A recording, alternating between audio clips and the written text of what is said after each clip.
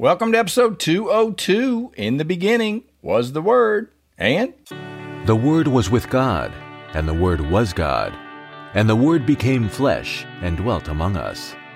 Spending time in the Word of God is the best way to spend time with God. Welcome to No Doubt, No Fear, Only Believe podcast, where we will encourage, inspire, and empower you to live your best life in Christ. Here's Greg. Welcome to episode 202. Grace to you and peace from God, our Father, and the Lord Jesus Christ.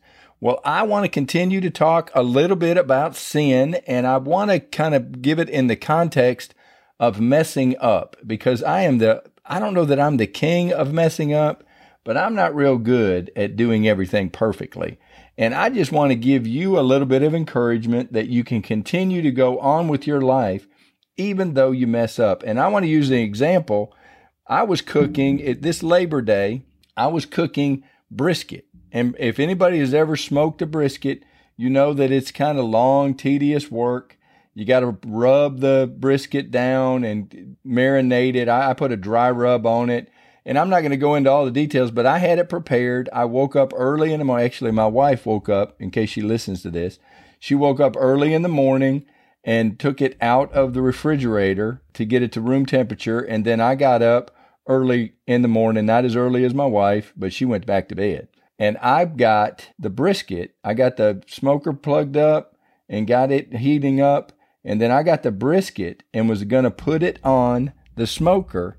And then that's where the wheels came off. And I just want to tell you that even though I screwed it up royally, I tried to put the brisket in the pan and it just went from bad to worse. I put it in there. I had it on the grill rack, and then I touched my arm to the grill, to the smoker.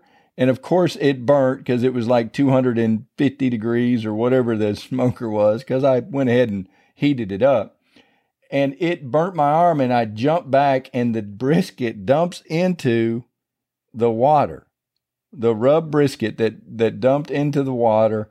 And I'm like, oh my gosh. So I dig it out of the water that's for the smoker, put the rack on, put the brisket back on. My wife wakes up later, and I told her about it, and she's like, you got to be kidding me. So then we had to re-rub it. Anyway, all of that said, we did all of this, and then there was a couple other things, and I'm not going to bore you with all the details, but when we don't do something for a while, you forget the proper way to do it. And if you have never done it, and we smoked a brisket once or twice on that smoker, and, you know, it was just kind of one of those things to where there was a couple of things I wish I'd have done something different. But the bottom line is when we all sat down to eat as a family, it was delicious. And no one saw the mess ups except me and God, and I had to tell my wife about it. But my point is that life went on, and I would just want to encourage you, it's okay to mess up.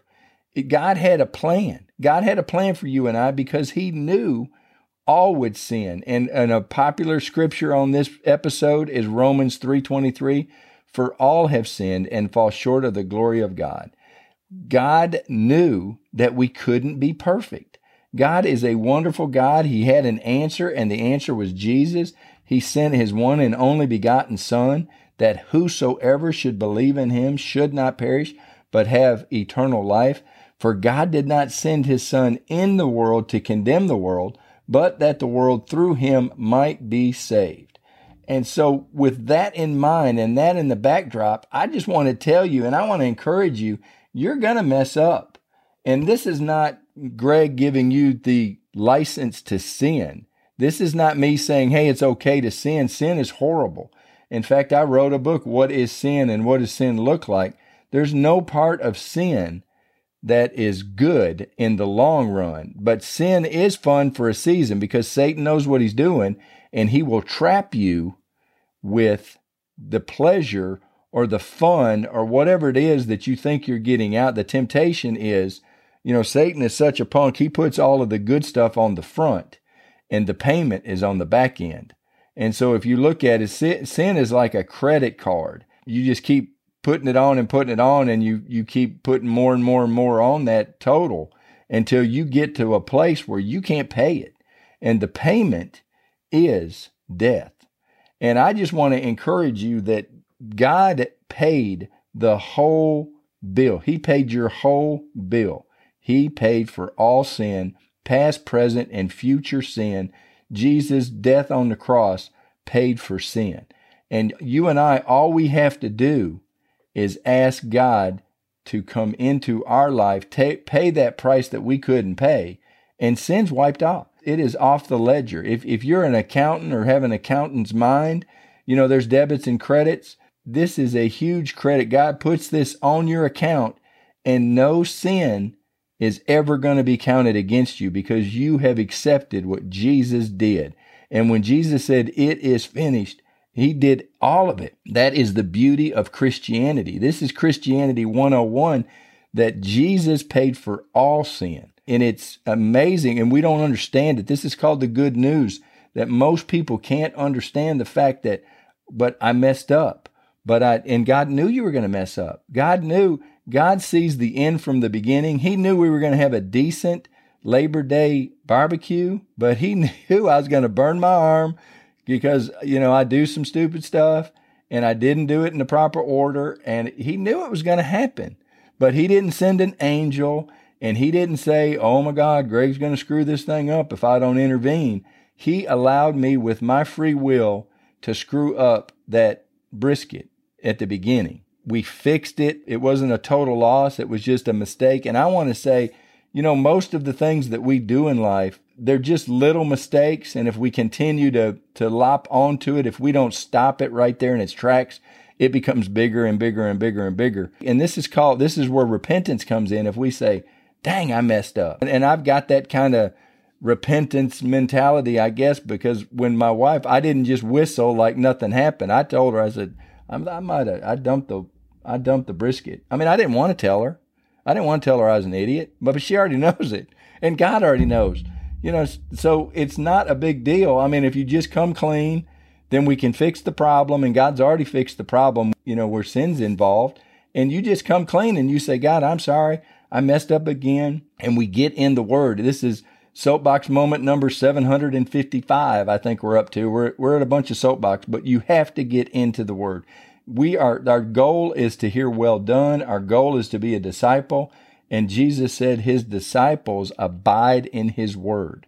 So if our goal is to become a disciple of Jesus, in order to do that, we have to abide in His Word. If we do that, there is now therefore no condemnation to them that are in Christ Jesus. We are not condemned. Satan can tell us and call us names and stupid and all that stuff, and he can talk in your head, and you can have a negative self-talk all you want, but God is going to tell you that you're His favorite, and God is going to tell you that He's proud of you. "This is my beloved Son, in whom I am well pleased." That is what God speaks over you. That is what God is wanting you to hear every day.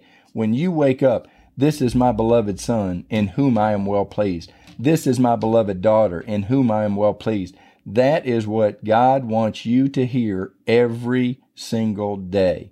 And as you go and as you build God's kingdom, and we've talked about this, and I just want to encourage you that it's okay to mess up. It's okay not to be perfect. I don't want to give you permission to sin, but when you do mess up, and you're going to mess up, there's no way. If you're going to be perfect, the people in the grave are not making any mistakes, but they're also not having any successes. Their race has been run, and it's so cool. We just got to get out there. We have got to get after this thing called life, and we can't do it on the pew.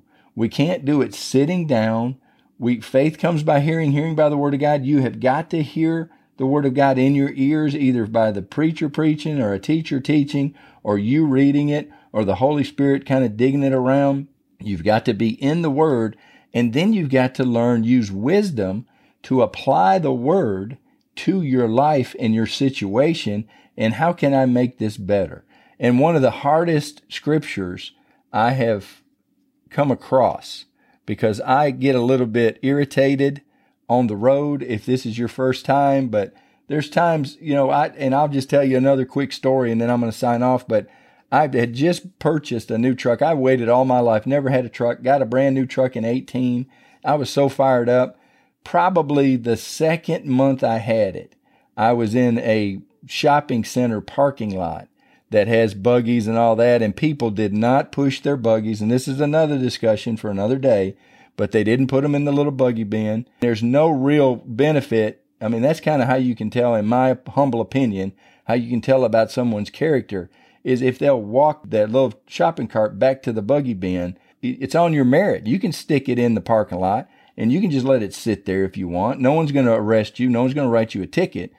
But when this person that didn't put it up, there was a big windstorm come in and it blew this buggy full steam, however fast the wind was blowing while I was in this store.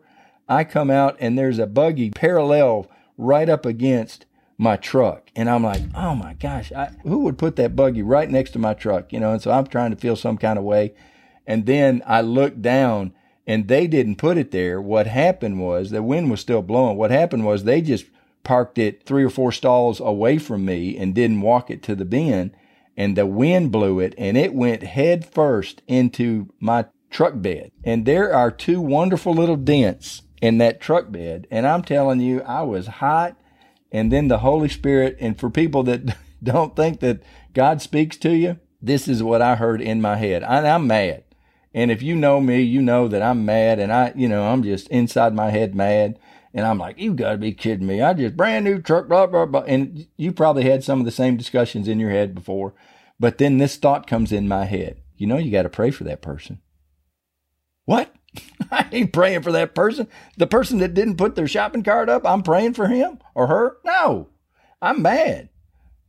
You're supposed to pray for those that spitefully use you.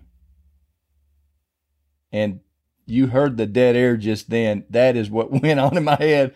I am like, you've got to be kidding me. I've got to pray for this person. And so I did. I started praying for this person. I started praying God and asking God, bless that person that didn't put that buggy up. And I'm telling you, at first, it was through gritted teeth. And it was something that I'm like, this is. And so the more I prayed for that person, and every time I see that bump on I don't know, I have a clue who didn't put that shopping cart up. When I see that dent in my truck, and I've had it now for 2 or 3 years, it reminds me to pray for that person.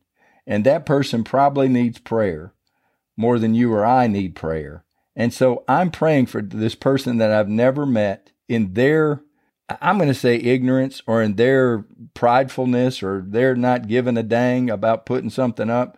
They put a dent in my truck. I'm just going to blame them. It's their fault, but I have forgiven them. And I have started praying for them when I see that. And I don't pray for them every day. When I see that dent in my truck, I do pray for that person. And it's become easier. I don't know. It may just be spiritual. I may just be that super spiritual guy, but I'm telling you, it didn't start off super spiritual. It started off mad as all get out, and it just turned to where now I can see that this person is a child of God, that this person is God's favorite, and they just might have messed up one time. It's this whole kingdom of God that we're talking about. It's difficult. That's why it's narrow and it's difficult, because if you read the Word and you abide in the Word and the Word abides in you, the Holy Spirit will bring up stuff that you don't want to do. And I'm just telling you that it's to your benefit and it's to your best interest to live by the Word of God. And I just want to encourage you. You don't have to be perfect. God sent a perfect example for us to follow after. And God does not expect perfection, but He does expect correction. And He wants you to correct your course and continue to go after His Son. And let's stop there. God, I thank you so much for your Son. I thank you for the perfect example that you've given us in your Word. Lord, I thank you for the Bible that we're able to abide in daily. And God, I thank you for this listener. I thank you for the change that you've had on this podcast and in my life. And I thank you that you're allowing me to just spread my spiritual wings, or my Christian wings, or whatever it is we're going to call this, and get after another avenue. And God, I'm excited about where you're taking us, and I'm excited to follow after you, Lord. And I thank you. We love you. We ask it all in Jesus' name. Amen. Well, thank you for being a part of this, and I look forward to visiting with you in the next episode. Thanks for listening to the No Doubt, No Fear, Only Believe podcast at www.nodoubtonlybelieve.com.